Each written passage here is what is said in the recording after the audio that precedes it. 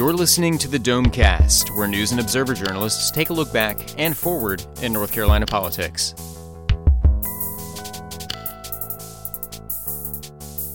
And welcome to the Domecast, our weekly look back and ahead at all things in politics and government in North Carolina. I'm Andy Curlis with the News and Observer. We thank you for joining us. As we promised last week, we were recording right at the time of the selection of Margaret Spellings as the new UNC president. That was unfolding, and we promised that we would revisit that, and that is, of course, what we will do right from the beginning. We have with us Jane Stansel of the News and Observer, pretty much the only authority on this entire story from beginning to end. So really excited to have Jane with us today. Jane, your first time on the Domecast, right? My first time on the Domecast. Very good. And, of course, Lynn Bonner also has been reporting on this story as it unfolded. Lynn Bonner will join us as well as we discuss a really interesting story, an important story, and one that is in some ways unresolved. And so we will break that down as we move forward. But really, let's start with Jane Stansel, the process itself. I mean, this was really one where, high-level officials, you have a search, there's some little bit of chatter, and then somebody gets picked, and on we go. But that is not, of course, how this unfolded. It started with the removal of Tom Ross as president, and then the selection starts going, and really the process became as big of a story as anything, and you were following that all along. Is it fair to say that this was, to use a word, messy? I would say very messy, and very unusual that we had all these emails flying back and forth. You had the legislature getting involved, which was unusual. So I think what was going on was there was disagreement within the board. There were 11 people on the search committee, but the board is 32 members. So people who were not on the search committee but on the board were feeling excluded, that this was too secret. They wanted to know what was going on. They wanted to have input. They apparently were unhappy with the chairman, John Fennebresque, and the way he was running the show. They complained to the legislature. The legislature put out this bill that basically required that the search committee bring forward 3 names to the full board for consideration. At one point, there was an amendment that actually would have required a public disclosure of the 3 names, which has never really happened before. So that would have been... And that even passed in a vote at some point, as I recall. It passed in the House, Yeah, it passed in the House, yeah. But then was not in the final bill. But, and that would have actually required a public debate by the board on the 3 names, which I was pretty excited about, actually. That would have been really great to be in the room when that was going on. But so it was very unusual to have all these things happening at once while the search committee is trying to, narrow down its pool and keep the people in the pool.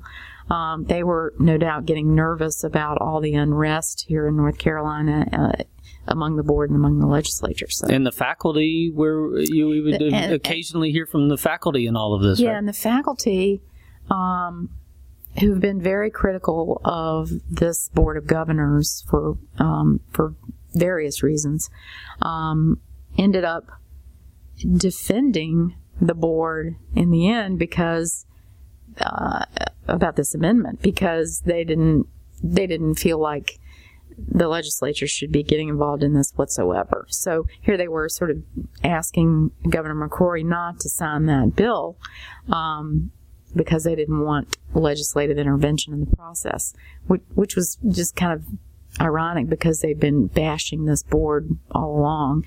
And in the end, the faculty were very unhappy that they had no input whatsoever in terms of looking at finalists and talking to finalists. And now, in the past, have the faculty been weighing in on the finalists? Is that something? Not really. I mean, it hasn't been a standard operating procedure. I mean, the faculty are never part of the search committee for president. They're on this leadership statement committee, so they help come up with, what kind of person do we need, what are the qualities we want, that kind of thing. But they rarely have been sort of involved at the final stages.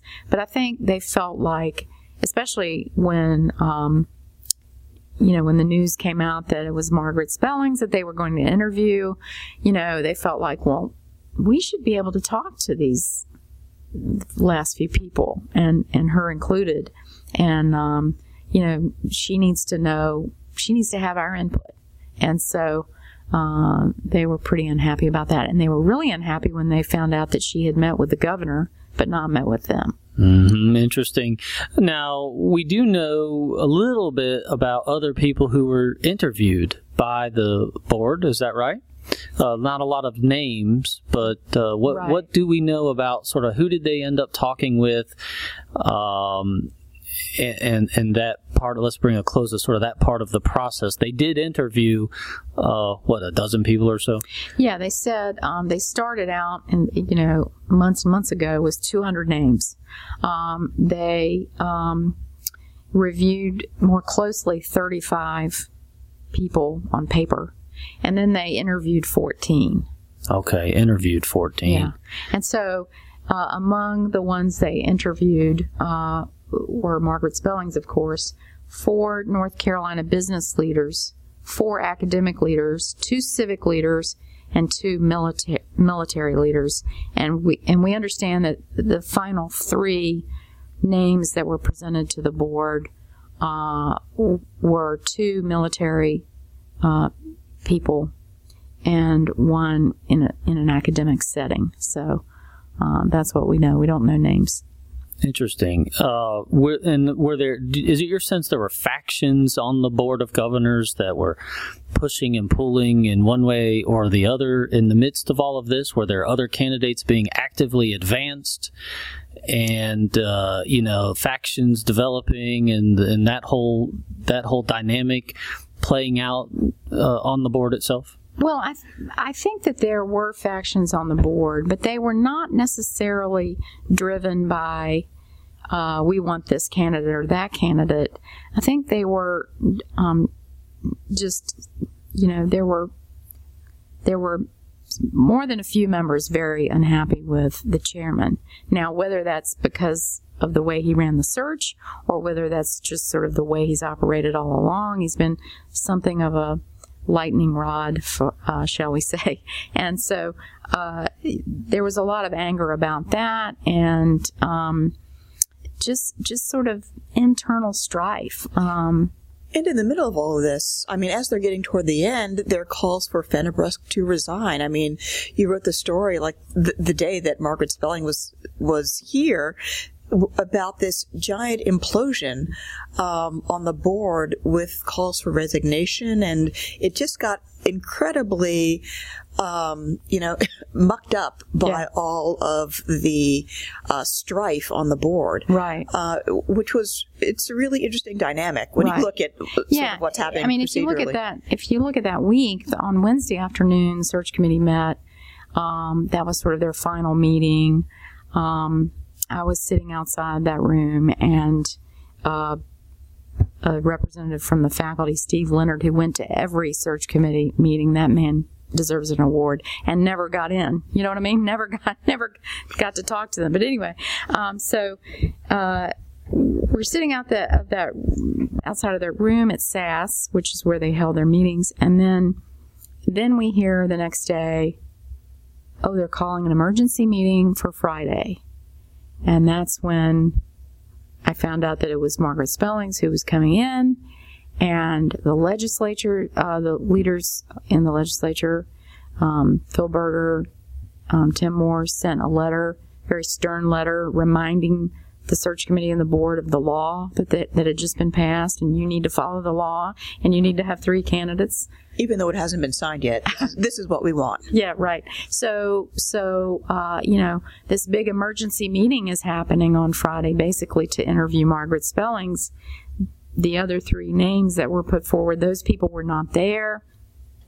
But the night before the meeting, emails are just flying with board members calling on Fenebres to step down and saying now we've angered the legislature and this is just a big mess and it got very ugly. Fenebres now has resigned. Has that all died down now? I mean, is she coming into kind of calm waters?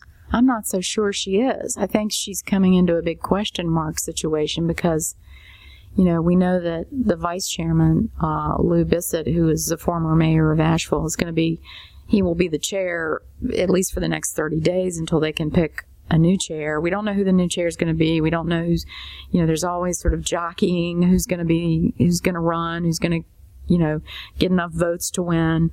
But I would say she's coming into a very uncertain situation. Yeah. She's going to have a lot of people to win over, I'm assuming, the faculty who have big questions, political leaders who still seem maybe a little miffed that she met with McCrory and didn't meet them when she was here. She's going to have to put a lot of her political skills to work, I imagine.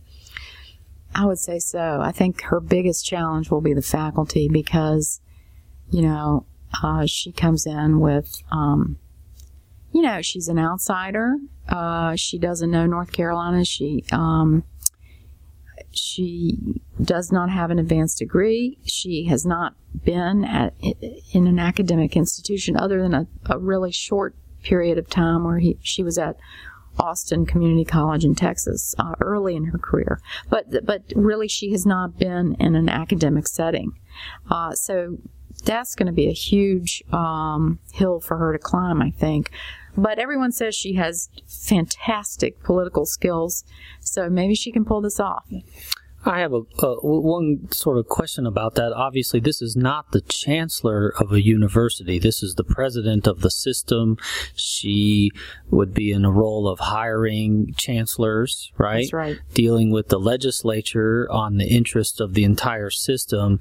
And so I wonder if you might help us understand, I think of a chancellor having to deal with the faculty and whatnot, but not necessarily the president of the system having to be tuned in as much to the faculty as they do really the legislature. Well, that's true. And she will not have a lot of direct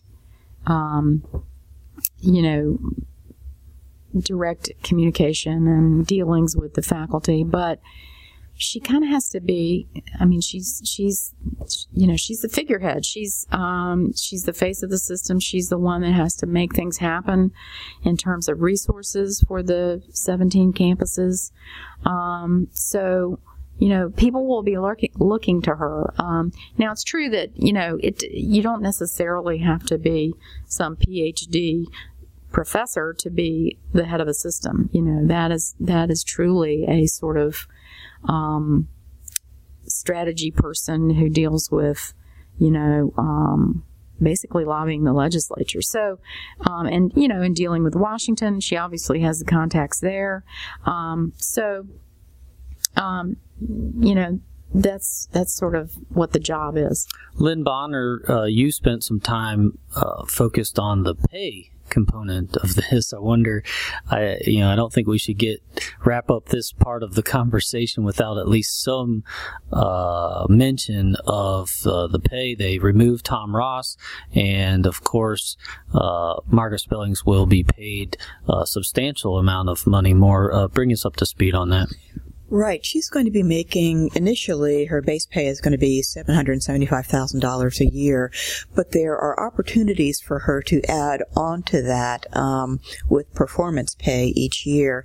What's interesting is that they have a contract which is relatively new for assistant president, and they've said that if she's going to work out goals with the Board of Governors and link those to performance pay. So in addition to her base salary, she'll have a chance to make more money, which already she's going to be one of the highest paid system presidents in the country and will have an opportunity to make more. That's become an issue. The House Democrats used that pay issue as part of their questioning of the choice of spellings, and in their fundraising email, of course, they are also continuing to question the ouster or the forced resignation of Tom Ross. So there's going to be more to report on that as the years go by under a contract, how much more money she's going to be able to add on top of her regular annual increases. Right, and that's $175,000 more than Ross is currently making. That's a big step up. It's definitely an increase. Now, Jane Stansel and Lynn Bonner, thank you for joining us on that. Let's wrap this up with a question for Jane Stansel. Well, first of all, when does she start? She starts March 1st. And so she hits the ground running at that point. I don't want to put you on the spot with a prediction or anything like that, but we obviously have described that she has a lot of work ahead of her. But she also has, is it fair to say, some bipartisan support? Do you have a sense of that yet as you are talking with folks? That she's a choice of the Republicans. She's close with George W. Bush. But do you have a sense of whether she's going to get support from in a bipartisan way as she moves forward? Yeah, I think that totally depends on sort of how she comes in and what she, attempts to do at the beginning. People, she said to the faculty, give me a chance. Her entire career has been tied to George W. Bush. But she's also a person from everything I can learn from speaking with people who've worked with her in the past, that she's not easily categorized, as a right-wing Republican. She's not. She's a middle-of-the-road Republican who is someone who's been very adamant about, solving the achievement gap, serving low-income students, serving more diverse population. So she's not easily put in a box, I think, and so it'll be interesting to watch. Yes, it will. Let's leave it there. And, of course, you will continue to report. I should mention a really nice profile that ran in the News and Observer, I guess it was last Sunday, that you put together. So if you want to read more about what people are saying about that, go dig that up if you missed it. And also, I thought Rob Christensen had an interesting column middle of the week, just reminding people about, here's who's been in this slot before. And I think his conclusion was there really isn't a mold to this. So if you missed that, go take a look at that as well. Let's take a break, and we will be back with our headliners of the week. Have you checked out the newly designed News and Observer this week? You'll see changes that make all of our products more visually appealing while giving you in-depth coverage and new ways of storytelling. Visit new.newsobserver.com to learn more about the new ways for your news day. As a listener to the Domecast, we have a special offer for you. You can receive the News and Observer digital edition for only 99 cents for 4 weeks. This includes unlimited access to newsobserver.com, mobile, iPad apps, and the print replica e-edition. Just head over to newsobserver.com, click subscribe at the top of the page, and enter the promo code DOMECAST to receive this special offer. And welcome back to the Domecast, a fascinating discussion there with Jane Stansel and Lynn Bonner about the UNC presidency. We thank them for joining us. We're going to shift gears now and go with our headliners of the week. Let's see who we're going to bring in for that. Looks like an all News and Observer cast. Colin Campbell of the News and Observer, Craig Jarvis of the News and Observer, and Liz Bell, intern Liz Bell, with the News and Observer. Patrick Gannon was around, but let's see. If he wanders in, we'll throw him on here as well. Let's see. You all know the drill. It is 45 seconds. Nominate someone for a headliner of the week. We'll get them in there and then pick somebody just for fun. So let's go first with Liz Bell. Tell us, who is your headliner of the week? I'm going to go with the 6 protesters who chained themselves to each other and blocked the street outside of the governor's mansion Thursday.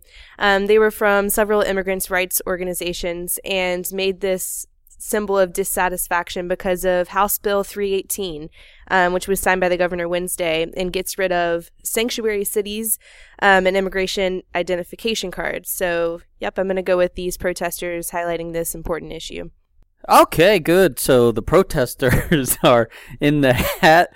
Of course, that was an interesting issue. The governor signing the bill in a ceremony at the Greensboro, I think it was the sheriff's office in Greensboro, and fundraising going on around that issue. A fascinating topic. Republicans, of course, followed the protesters as well, pointing out that they were tying up resources. And so Liz Bell puts protesters, we'll call or that issue, in the hat. Let's go now with Craig Jarvis. Craig Jarvis of the News and Observer. Tell us, who is your headliner of the week?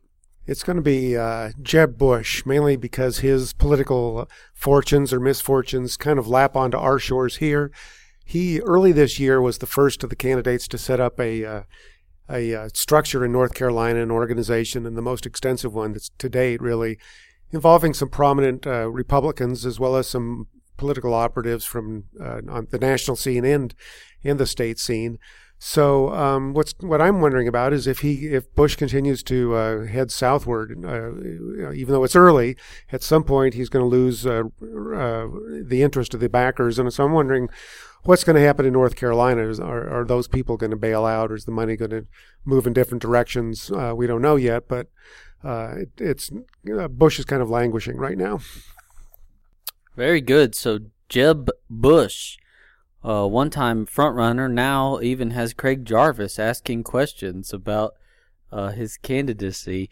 And okay, so let's go now to Colin Campbell of the News and Observer. Colin Campbell, tell us, who is your headliner of the week? I'm going with sort of a lesser-known name, David Schmidt, who's the Chief Operating Officer of Industrial Hemp Manufacturing, which has a new hemp processing facility nearing completion in Spring Hope, North Carolina.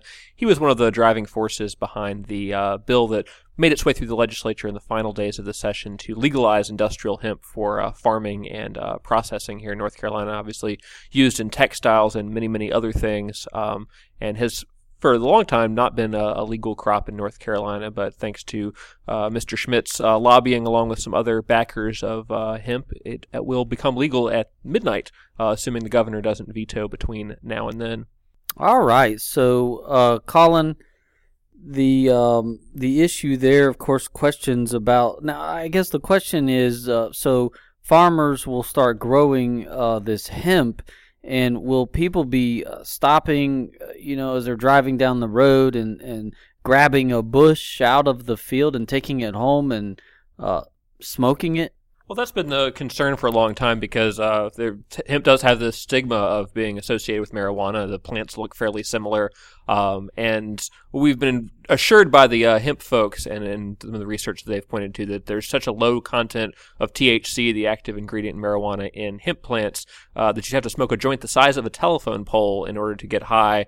And in doing so, you'd be consuming the contents of several doses of laxatives. So if you like marijuana, hemp is probably not a good substitute. Okay, so I think that's the first mention of laxative on the Domecast. Good. So, all right. I guess that's it, right? We've got everybody in. All right. So let's see. Who's in the hat? David Schmidt, protesters, and that whole issue around the immigration and sanctuary cities. And also into the hat is Jeb Bush, and Jeb Bush will come out of the hat. So I'll go ahead with Craig with Jeb Bush as a headliner of the week, kind of going more of a federal route, if you will. And it is getting to be a moment where that campaign, and of course, if depending on how that goes, it changes a lot of the complexion and the direction of the Republican side of the presidential campaign. So that was a good one. So we'll go with Jeb Bush. And, of course, I think we just put a good show in the books.